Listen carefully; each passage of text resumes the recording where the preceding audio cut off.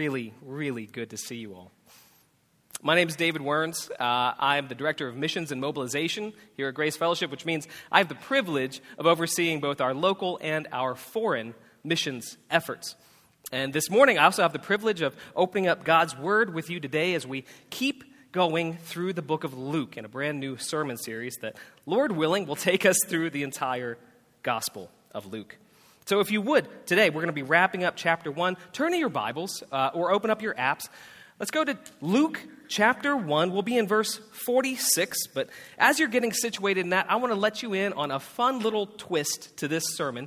You see, when Pastor Brad asked me to preach this passage about a year ago, I knew at least two things for certain. I knew, one, I would be preaching through the context of two miraculous conceptions, right? And I knew also that my wife, Andrea, of 10 years, is infertile. That's, by God's grace, that's not been a raw nerve for us, but that's tough to ignore when you're looking at passages like this. Fast forward a year now, today, I know both of those things have substantially changed. I'm preaching through the context of not one, not two, but three miraculous conceptions. And my daughter, Penelope Werns, was born 2 months ago in August.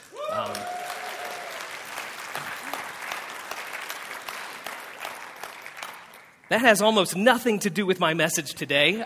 I just think she's really great. And it's been fun. It's been fun to look through familiar passages with a fresh perspective, right? So we can praise God for that. But back to the other happy parents in Luke. Let's do a really quick recap, just to see where Dr. Luke has gotten us so far. So he introduced us to Zechariah the priest and his wife Elizabeth, right? Dr. Luke says that they are both righteous before God, that they're both old, and they have no children. He also introduced us to Mary, right? She's young, she's poor, she's also faithful to God. She's engaged to be married, and that means she also has no children. Both Mary and Zechariah get separate but very similar visits from the same angel Gabriel, who informs them that God intends to give them a child through miraculous means, which I have to be honest with you is a little bit unfair, because you look at Zechariah and he gets an angelic visit, right? All I get is a plus sign on a little plastic wand. And I'm not mad, but it's a little disappointing. Anyway, enough about me. Zechariah is told that his son is going to grow up to be a great prophet. And he's going to lead God's people back in repentance and towards this salvific prophecy. Mary is told that her child is going to be the Son of God. He's going to rule over an eternal empire. We're still waiting to see what Pippa grows up to be, but we got high hopes. So our text today is in verse 46. In fact, let's start back in verse 39. Get a running start. Verse 39 says, "In those days Mary arose and went with haste into the hill country to a town in Judah, and she entered the house of Zechariah and greeted Elizabeth. When Elizabeth heard the greeting of Mary, the baby leaped into her womb, and Elizabeth was filled with the Holy Spirit. She exclaimed with a loud cry, 'Blessed are you among women. Blessed is the fruit of your womb. And why is this granted to me, that the mother of my Lord should come to me? For behold, when the sound of your greeting came to my ears, the baby in my womb leaped for joy. And blessed is she who believed that there would be a fulfillment of what was spoken to her from the Lord.' Mary said, 'My soul magnifies the Lord, and my spirit rejoices in God my Savior. For he has looked on the humble estate of his servant, and behold, from now on all generations will call me blessed. For he who is mighty has done great things for me and for his holy name. And his mercy is for those who fear him from generation to generation. He has shown the strength of his arm. He has scattered the proud in their thoughts and their hearts, and he has brought down the mighty from their thrones and exalted those of humble estate. He has filled the hungry with good things, and the rich he has sent away empty. He has helped his servant Israel in remembrance of his mercy, as he spoke to our fathers, to Abraham, to his offspring forever.' And Mary remained with her about 3 months and returned to her home. Now the time for Elizabeth to give birth came, and she bore a son, and her neighbors and relatives heard that the Lord had shown great mercy to her, and they rejoiced with her. And on the 8th day, they came to circumcise the child, and they would have called him Zechariah after his father. But his mother answered, "No, he shall be called John." And they said to her, "None of your relatives is called by this name." And they made signs to the father, inquiring what he wanted him to be called. And he asked for a writing tablet and wrote, "His name is John." And they all wondered. And immediately his mouth was opened and his tongue loosed, and he spoke, blessing God. And the fear came on all their neighbors, and all these things were talked about throughout all the hill country in Judea. And all who heard them laid them up in their hearts, saying, "What then will this child be?" For the hand of the Lord was with him. And his father Zechariah was filled with the Holy Spirit and prophesied, saying, "Blessed be the Lord God of Israel, for he has visited and redeemed his people. He has raised up a horn of salvation for us in the house of his servant David, as he spoke by the mouth of his holy prophets of old, that he should be saved from our enemies in the hands of all who hate us, to show the mercy promised to our fathers and to remember his holy covenant, the oath that he swore to our father Abraham, to grant us that we, being delivered from the hands of our enemies, might serve him without fear, in holiness and righteousness before him all our days. And you, child, will be called the prophet of the Most High, for you will go before the Lord to prepare his ways and give the knowledge of salvation to his people in the forgiveness of their sins, because of the tender mercy of our God, whereby the sunrise shall visit us from on high and give light to those who sit in darkness and in the shadow of death, to guide our feet into the way of peace." And the child grew and became strong in the spirit. He was in the wilderness until the day of his public appearance to Israel. Father God, we love that you visit your people. Would you visit us today? Your Spirit, through your word, would you bless the reading and hearing of your word to create white-hot worship in your people today? Amen.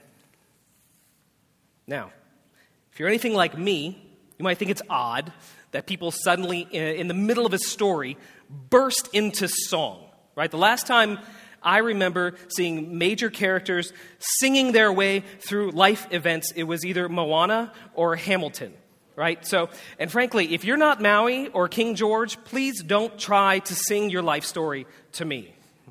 Awesome. Wow. But the reality is, if we base the normal Christian life over the contents of our Bible, it should be more shocking to us that we don't burst out into song or poetry. A conservative guess is that your Bible has over 1/3 of its content dedicated to either lyrical or poetic verse. Like Pastor Brian said, the largest book of the Bible is dedicated to music. Cover to cover, Genesis to Revelation, over and over and over again, we see God's people singing to God, about God. We sang before the fall, we'll be singing after the return, and we had better be singing now, in the in-between. The structure and the content might vary by culture or by era, but one thing is constant. All of God's people sing. It's not just for the talented. It's not just for the musically inclined. It's not just for those who are blessed with visits from angels or miraculous pregnancies. All God's people sing. And I think these first 2 songs in the book of Luke can serve as a template for us today. Grace Fellowship Church today to keep on singing for a lifetime. Even in 2020, especially in 2020. Now, it might be obvious to you, but I think it's worth mentioning that Christian worship, biblical worship, is so much more than just singing. Right? Worship it's a whole life response to knowing and loving God. It's way more than we could cover today, so we're really just talking about one aspect of Christian worship, but it is a cornerstone of Christian worship. I'll say it again. All God's people sing. I don't want to get tangled up in a conversation about the methods or the songs or the skills or the styles, but I also don't want to water down Christian worship to just saying doctrinally accurate words a long time to the music.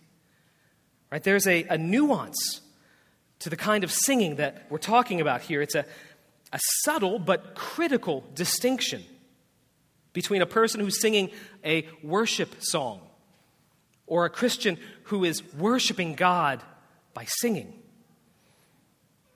It's kind of like listening to a person who has never been to the ocean, but describing for you a picture, a very accurate picture of the ocean, as opposed to someone who loves the beach, describing for you one of their most favorite and precious memories of the ocean.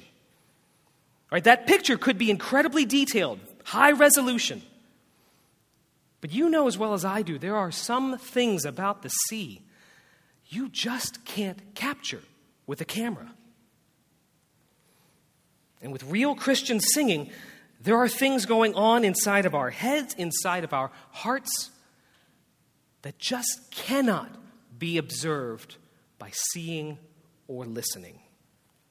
Christian singing is an internal reality being expressed through a physical activity. It's an expression that God has ordained for us to respond back to Him as He reveals Himself to us and interacts with our lives. How else could you hope to express this complex, swirling ocean of emotions that wells up when you consider the infinite, multifaceted perfections of God? Right? His unending love and patience. Right? His blinding glory and holiness. His infinite power, His wisdom, His creativity. More specifically, right, his compassion and generosity towards me as an individual, to find me, to rescue me, to suffer for my crimes, to absorb the wrath that God patiently held back for me. And then to go further and adopt me as His child, to give me all the rights and privileges of a favorite son. How do you describe the indescribable? You can't. But we have to try. So we sing. Mary says, "My heart magnifies the Lord." Except she didn't say it. She sang it. Because when the Lord is magnified in your heart, you have to do something more than just say it. So we sing. Oh, for 1,000 tongues to sing my great Redeemer's praise. All of God's people sing. But it's not always that easy, is it? We are a fickle people. It's too harsh. We are a finite people. We don't have God's stamina. We can't stay focused on things as long as He can. That's why we can sing God's praise in the shower and be lost in a whirlwind of life before our second cup of coffee. Even more so now, right, with home offices, hybrid school schedules. But God's command to worship Him stands.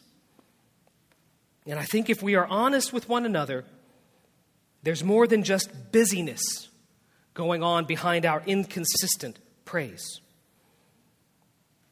At least for me, that vast, swirling ocean of worshipful emotions can oftentimes feel as dry and cold as the Arctic tundra. Disappointment, doubt, discouragement, fear, fatigue, loss, loneliness. At one time or another, all of these have frozen my lips until even the most glorious and profound truths feel like meaningless mumbling coming off a numb tongue. I don't don't think I'm alone in this. I only know a few of the hardships that are represented in our church family, right? Just a little bit of the difficulties that people are facing on a daily basis, but I know well the corrosive effect that sin and stress, either in us or around us, can have on our ability to praise our God. And I know that God's commandment to sing and to encourage one another through songs and hymns has never been more difficult to obey. But I also know that God's commands will always be accompanied with His divine grace. And so through His faithfulness, we can remain faithful to Him. And one of God's most consistent means of getting that grace to us is the example and testimony of other believers. So in the time that we have left, I want to highlight 3 sources of spiritual warmth that I know Mary and Zechariah drew from, that I think are available for us today, that can thaw and stoke our passionate praises. Heat source number 1. They had a continual submission to God's sovereign plan. Again, I don't know about you, but it feels like every plan I've ever had has been sent through a wood chipper. Right? You can see little pieces here and there, but it's mostly sawdust out there. And according to Luke chapter 1, that's not just a Dave problem, right? That's not just a 2020 issue. If you look at Mary's life, in one conversation, every aspect of her life, her future, was completely shredded too. Right? With one conversation with an angel, every aspect of her future was shaken. Zechariah's plans didn't fare much better.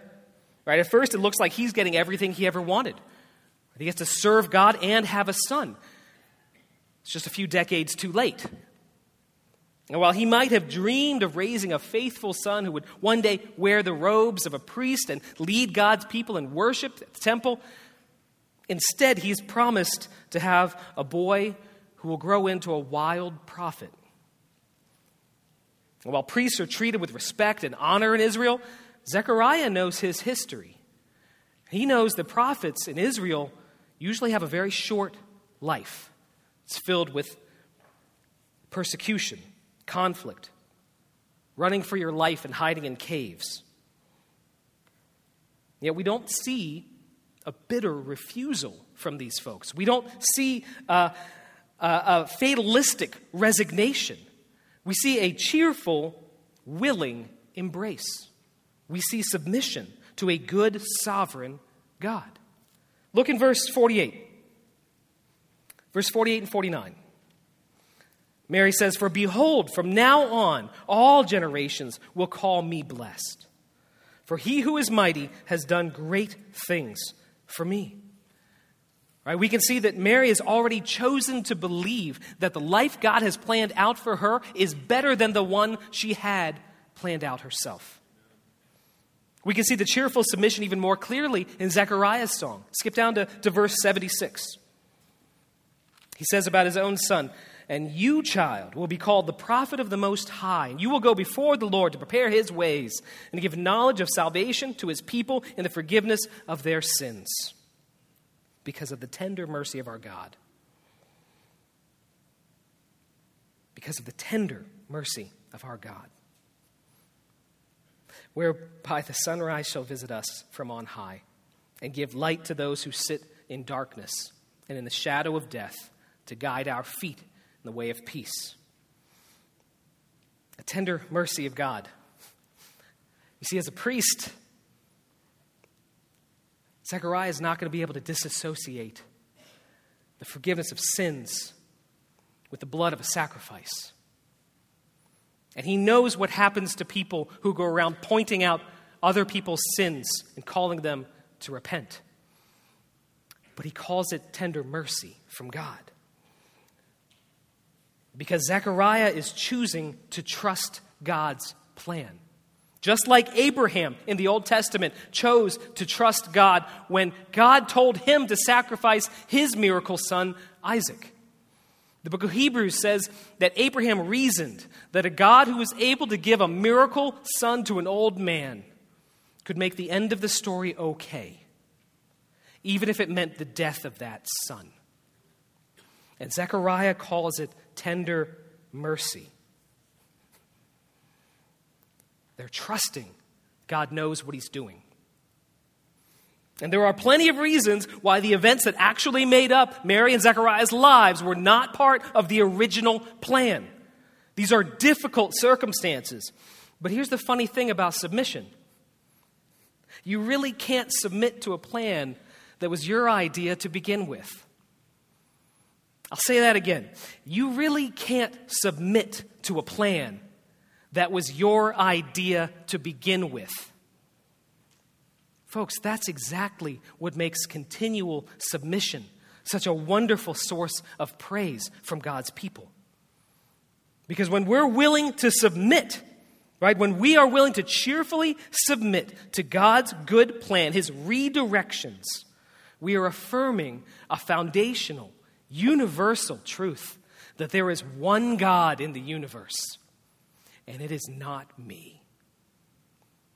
When we submit to the all-powerful, sovereign God's good plan to redirect our lives, we affirm that he is too wise to be mistaken and too good to be unkind. And it frees us to finally step off that treadmill, the relentless pace of trying to make my life work. And we can let God be God. This one might sting a little bit, but it's for your own good. Some of us have been in church a long time, and we still struggle to work up an affection for God that might lead to some heartfelt, passionate praise.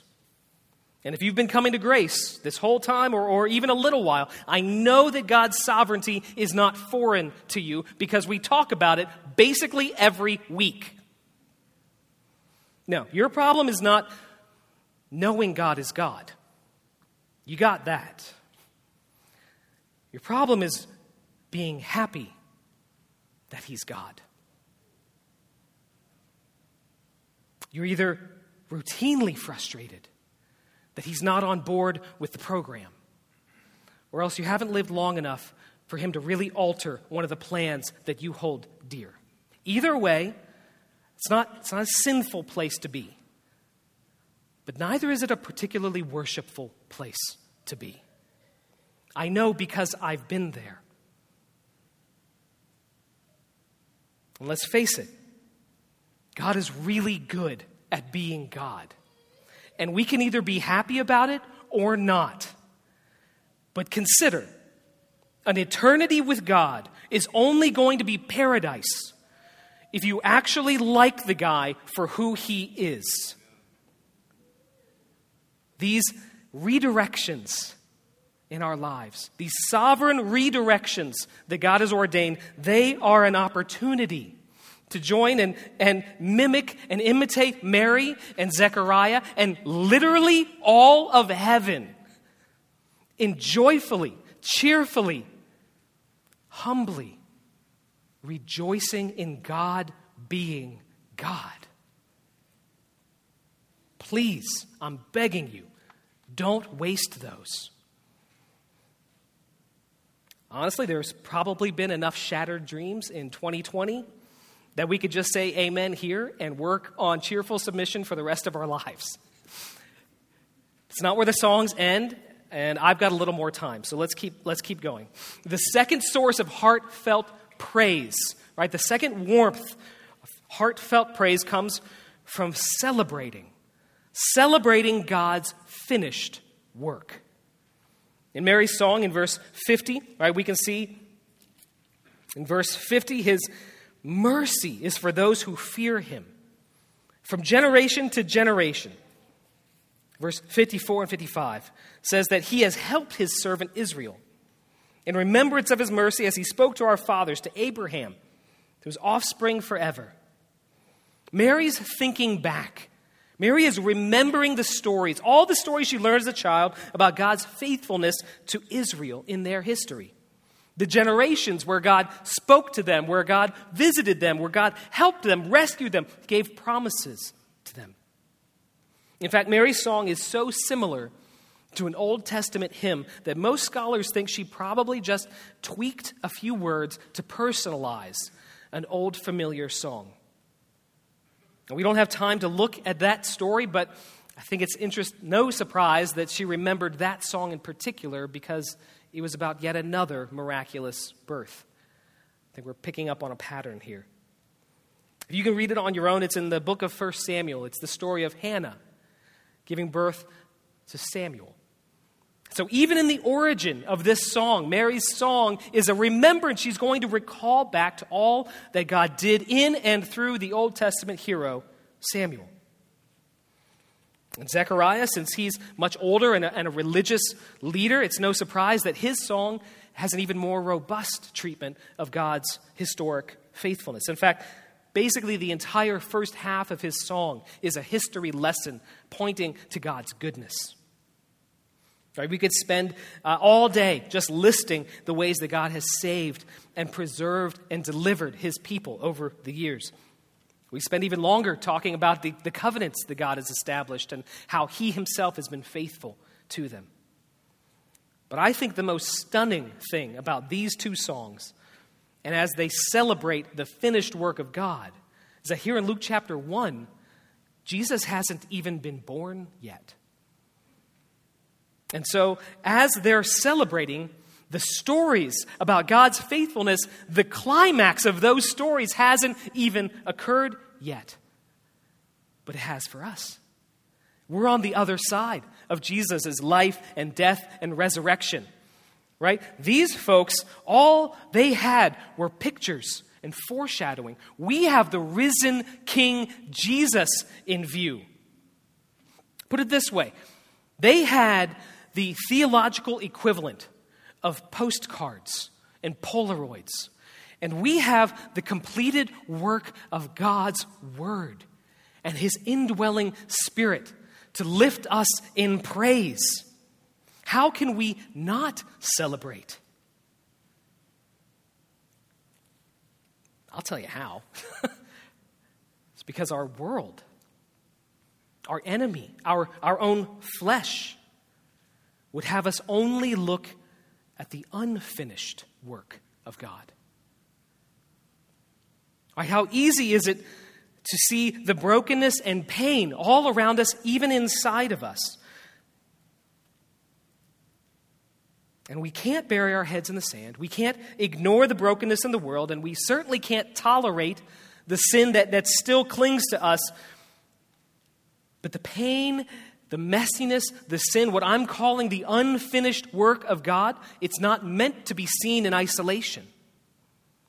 Right? We can't look at that as if it existed in a vacuum. It's meant to be looked at through the lens of God's finished work in Christ. Even our own journey of sanctification must be looked at through the lens of Christ's finished work on the cross.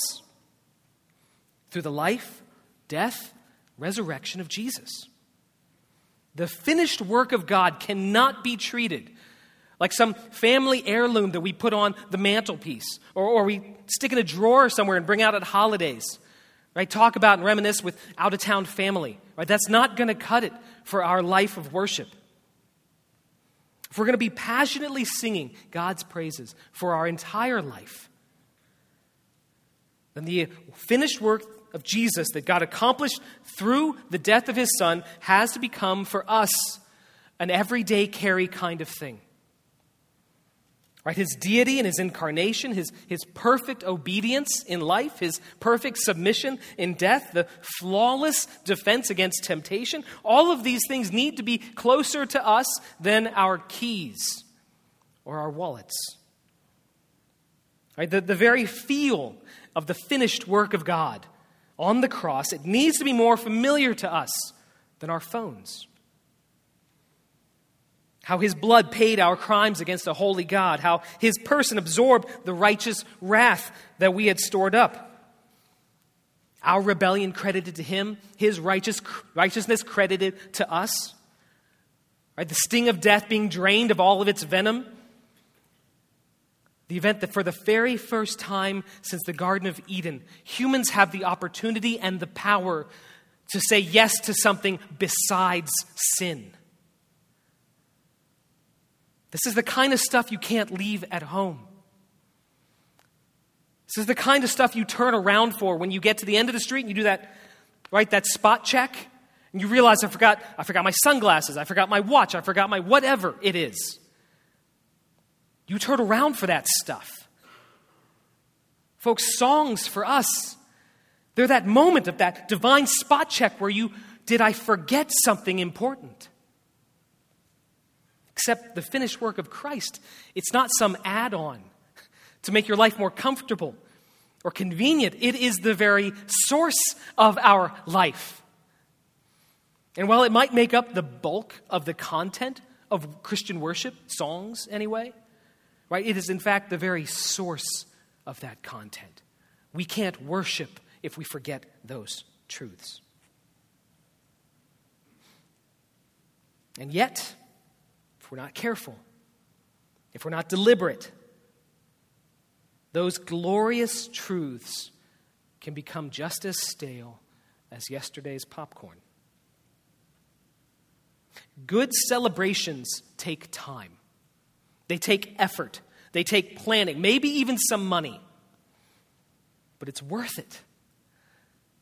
Because that effort in itself is part of the celebration. It shows the value of the thing we're being celebrating. Think back to the most recent celebration you were part of. I know it might have been a while. Right? A wedding, an anniversary, a birthday. For me, it was a wedding. Think back, try to answer a question. How did you know who was being celebrated? Right, if a total stranger walked into that event, how would they know whose special day it is? Right, at weddings, it's pretty easy. The ceremony has tons of clues. Right, who's standing, who's talking, who's kissing. But the real party, right? The real party happens after the ceremony. Right, they pull out the food and the music and the reminiscing. And you end up sitting with friends or relatives, or maybe you haven't seen for years, and they just start pulling out stories. We make toasts. We make collages. We have slideshows, but it's those stories that we've heard hundreds of times before, the ones that are worth telling, the ones that are worth retelling. It's those stories that are actually being celebrated. The culmination of the combination of those lifetime stories.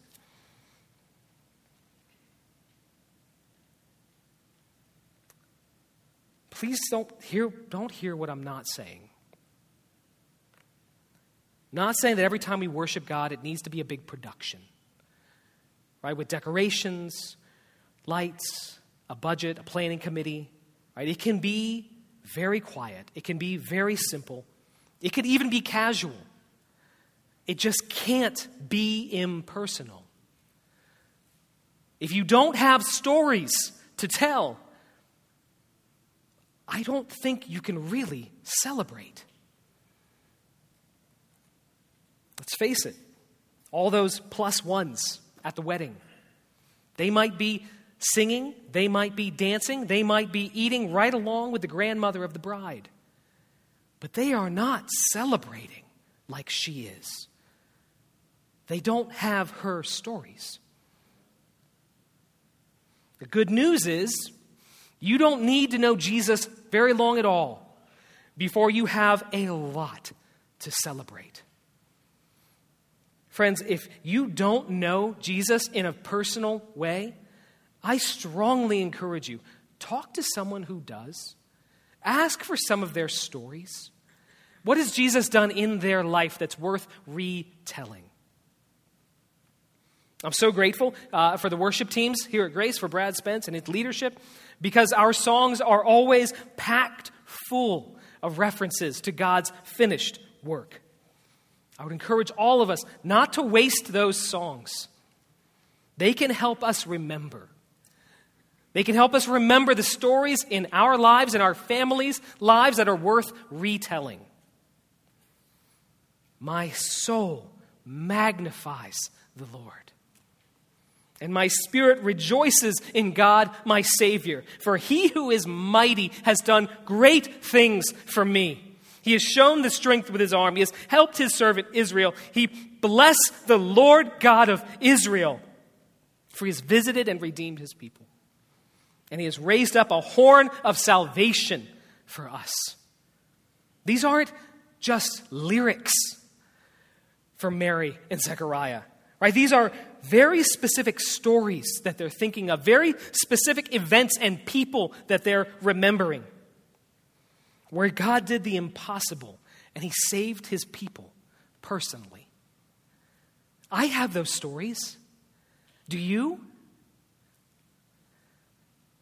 I think most of you do, if you would remember them. But that's exactly what the hard work of worship really is. It's simultaneously holding on to these great biblical truths with one hand and connecting them to real personal stories in real time with the other. It takes effort. But that effort will produce a fruit that is worshipful, heartfelt, passionate, white-hot worship for God. Some of the very best songs we have work very hard to help create that connection. My sin, oh, the bliss of this glorious thought.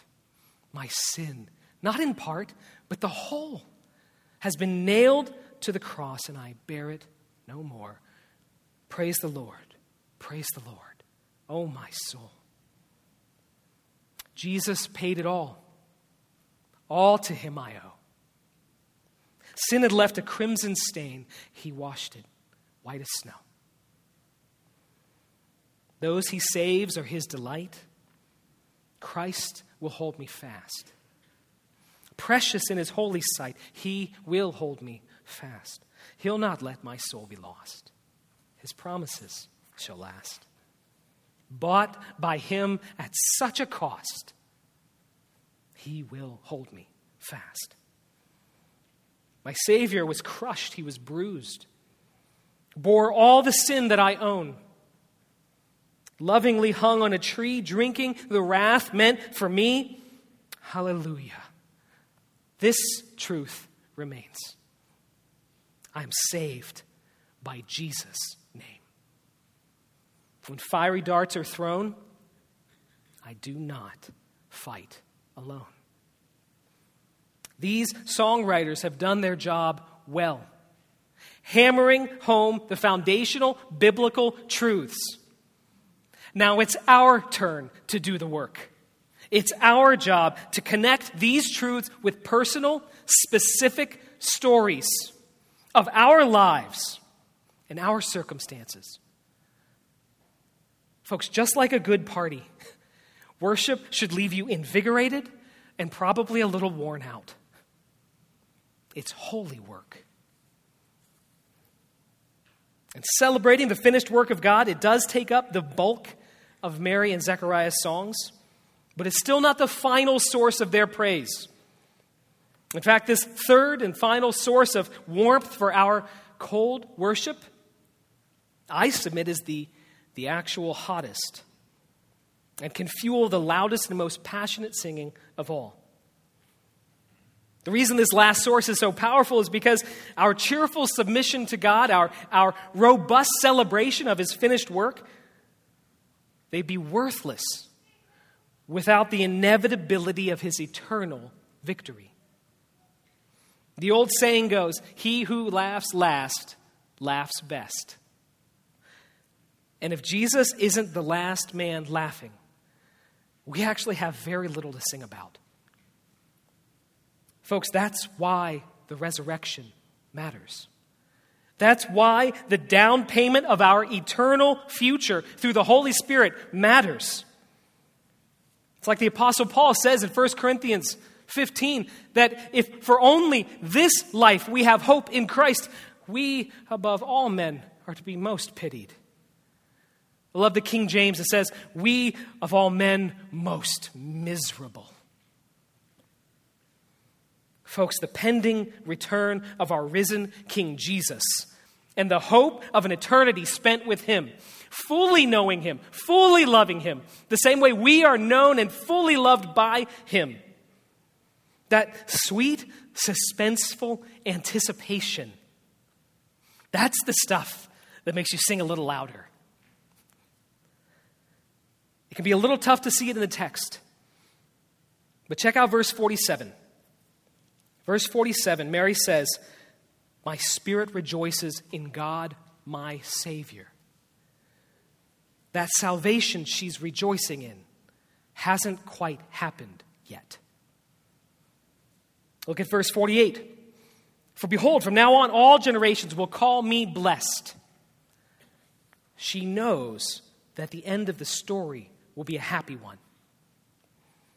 And then in verse 51 and 53, the downfall, the proud, the mighty, the rich, those have all been used at one point or another to rally people for social justice or for a revolution. But I think a more consistent interpretation is that even as a poor young woman born into an oppressed people, living under foreign rule in a military-controlled colony, even with all that, Mary is so convinced of the promised Messiah's victory that she is singing about the effects of it in the past tense. She is so confident that her Messiah will make things right that she's singing as if it's already happened. Zechariah does something very similar in his song. Right? He might have had his doubts when the angel Gabriel dropped the news on him to begin with, but right now he is so confident of the outcome of his son's ministry that he can already see it playing out from start to finish. Folks, our songs today can be even more confident than these. They were just seeing the beginning of the end. We know the whole story. We know how it actually ends. Revelation 7, verse 9. John says, after this I looked, and behold, a great multitude that no one could number, from every nation, all tribes and peoples and languages, standing before the throne and before the Lamb, clothed in white robes with palm branches in their hands, crying out with a loud voice, salvation belongs to our God who sits on the throne and to the Lamb. Revelation 21. And I saw a new heaven and a new earth. For the first heaven and the first earth had passed away, and the sea was no more. I saw the holy city, New Jerusalem, coming down out of the heavens from God, prepared as a bride for her husband. I heard a loud voice saying from the throne, behold, the dwelling place of God is with men. He will dwell with them, and they will be his people. God himself will be with them as their God, and he will wipe away every tear from their eyes. Death shall be no more. Neither shall there be mourning or crying or pain anymore, for the former things have passed away. The next chapter, angel showed me the river of the water of life, bright as crystal, flowing from the throne of God and of the Lamb through the middle of the street. On either side of the river, the tree of life, with its 12 kinds of fruit, yielding its fruit each month. The leaves of the trees were for the healing of nations. No longer will be any curse, but the throne of God and the Lamb will be in it, and his servants will worship him. 1 Corinthians 15, behold, I tell you a mystery. We shall not all sleep, but we shall all be changed. In a moment, in the twinkling of an eye, the last trumpet, for the trumpet will sound. And the dead will rise imperishable, and we shall be changed. For this perishable body must put on the imperishable, and this mortal body put on immortality. For when the perishable puts on the imperishable, and the mortal puts on immortality, then shall come to pass the saying that is written, death is swallowed up in victory. O death, where is your victory? O death, where is your sting? For the sting of death is sin, and the power of sin is the law. But thanks be to God who gives us the victory in Christ Jesus our Lord. Friends, our reigning, ruling, risen King Jesus is returning soon. The curse and death have expiration dates. Even our sin, with all of its pain, all of its guilt, all of its shame, it will fade into the rear view. Jesus will have the last laugh. I know it. And until then, we sing. We sing in anticipation of his inevitable victory. We sing in submission to his sovereign good plan. And we sing in celebration of his finished work. Let's practice now. Let's sing.